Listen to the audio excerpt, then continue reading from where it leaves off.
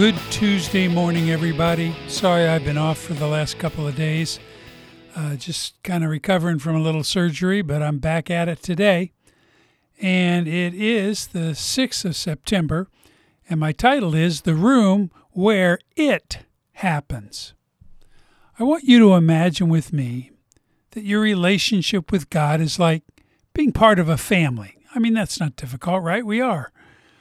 You were born again by the Spirit, and you were brought into the family of God. You were placed into your new home because the Father rescued us from the kingdom of darkness and has delivered us to the kingdom of His Son.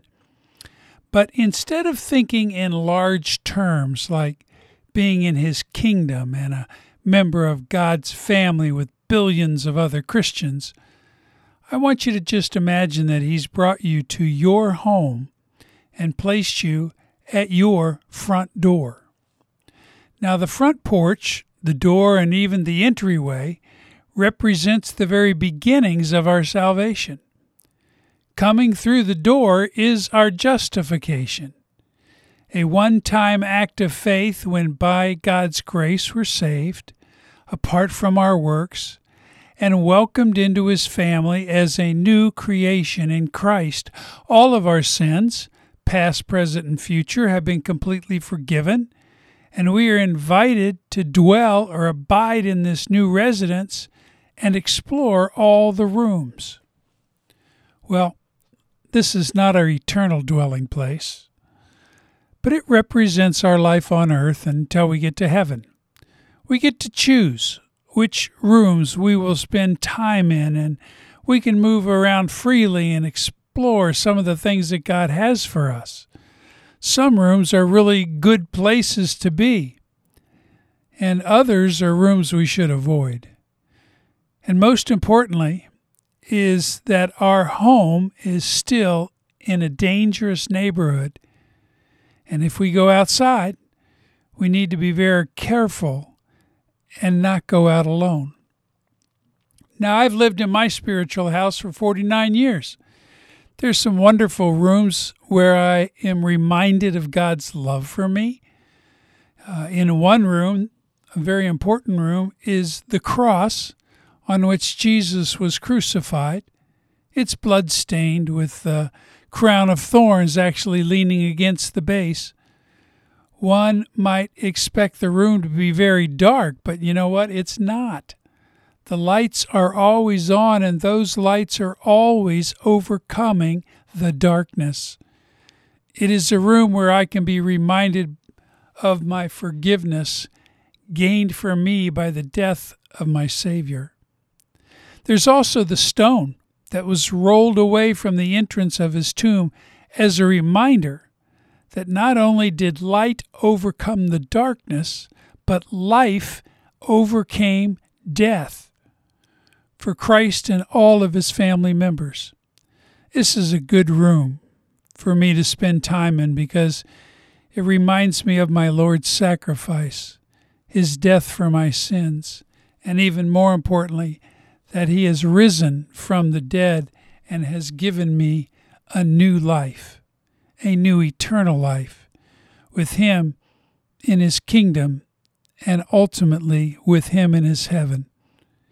You know, one of the greatest things is that Jesus has His own room. Yeah, it's called the living room because He's alive and He's the source of our new lives in Christ. And by the way, that room's always open and He's always there, waiting for us to be with Him. There is but one piece of furniture. He's sitting on a throne of grace because that's what He has for us. Grace, unmerited favor that He loves to soak us with. No matter what shape we're in or trouble we are experiencing, He tells us to come to Him with boldness and confidence. He is our Savior and our Lord, and He's there to give us help in our times of need. This is a room I need to visit every day, and I think you should too. One of the problems all Christians have, who have become addicted to almost anything, but especially pornography, We live in what I like to call a yo-yo life. One moment we're up and the next moment we're down. Fearing that unless we can get freedom from this addiction, that we're condemned by our Lord and we're going to be thrown out of the house. However, I'm here to tell you that doesn't happen. Often the front door is locked from the outside, and we are all permanent residents. However, we have been given a key so that we can choose to go out in the world. We can choose to return to the things to which we become addicted. I did that for years, and so have you. So let's be real about it and see if there are things we can do in our home that will help to change us and free us from our porn addiction. Most of it depends on what we do when we first get out of bed in the morning and prepare or begin to prepare for our day. We go to the kitchen, hopefully, for a breakfast. At least some of us do. We grab a cup of coffee and head off to work unless we're working remotely, and then we head to our makeshift office. Whether we're leaving our home to go to work or have an office in our home, we always pass by the living room and its main door. Remember, the living room is where Jesus dwells. And every day he's waiting in there to meet with you for your benefit, not his. And this is the room where it happens. And the question is, what is the it that happens? What is it that happens when we make the time to visit with the Lord and our Savior on the beginning of every day? The it, I-T, is receiving from Him what He knows we're going to need for that day. It is where we come before Him, understanding that apart from Him, we can do nothing of value. We have a long history which should be telling us that if we skip the meeting in the living room, then we're not going to stand a chance surviving what our enemy has planned for us each day. Tomorrow, we're going to look at some of the other great rooms that God has for us in our house, like the dining room, where we can be nourished, the game room, where we can play with friends, and the worship room, to celebrate and rejoice our having been made a child of God's.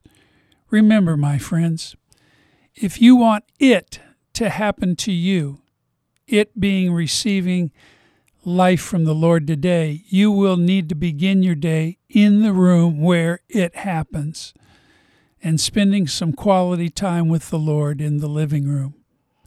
And doing this daily, it will happen. But skipping that time, as we all know, shite will happen. This is John Doyle with 180 Podcast. God bless you, my friends. We'll talk about the rooms tomorrow as well. Take care and goodbye.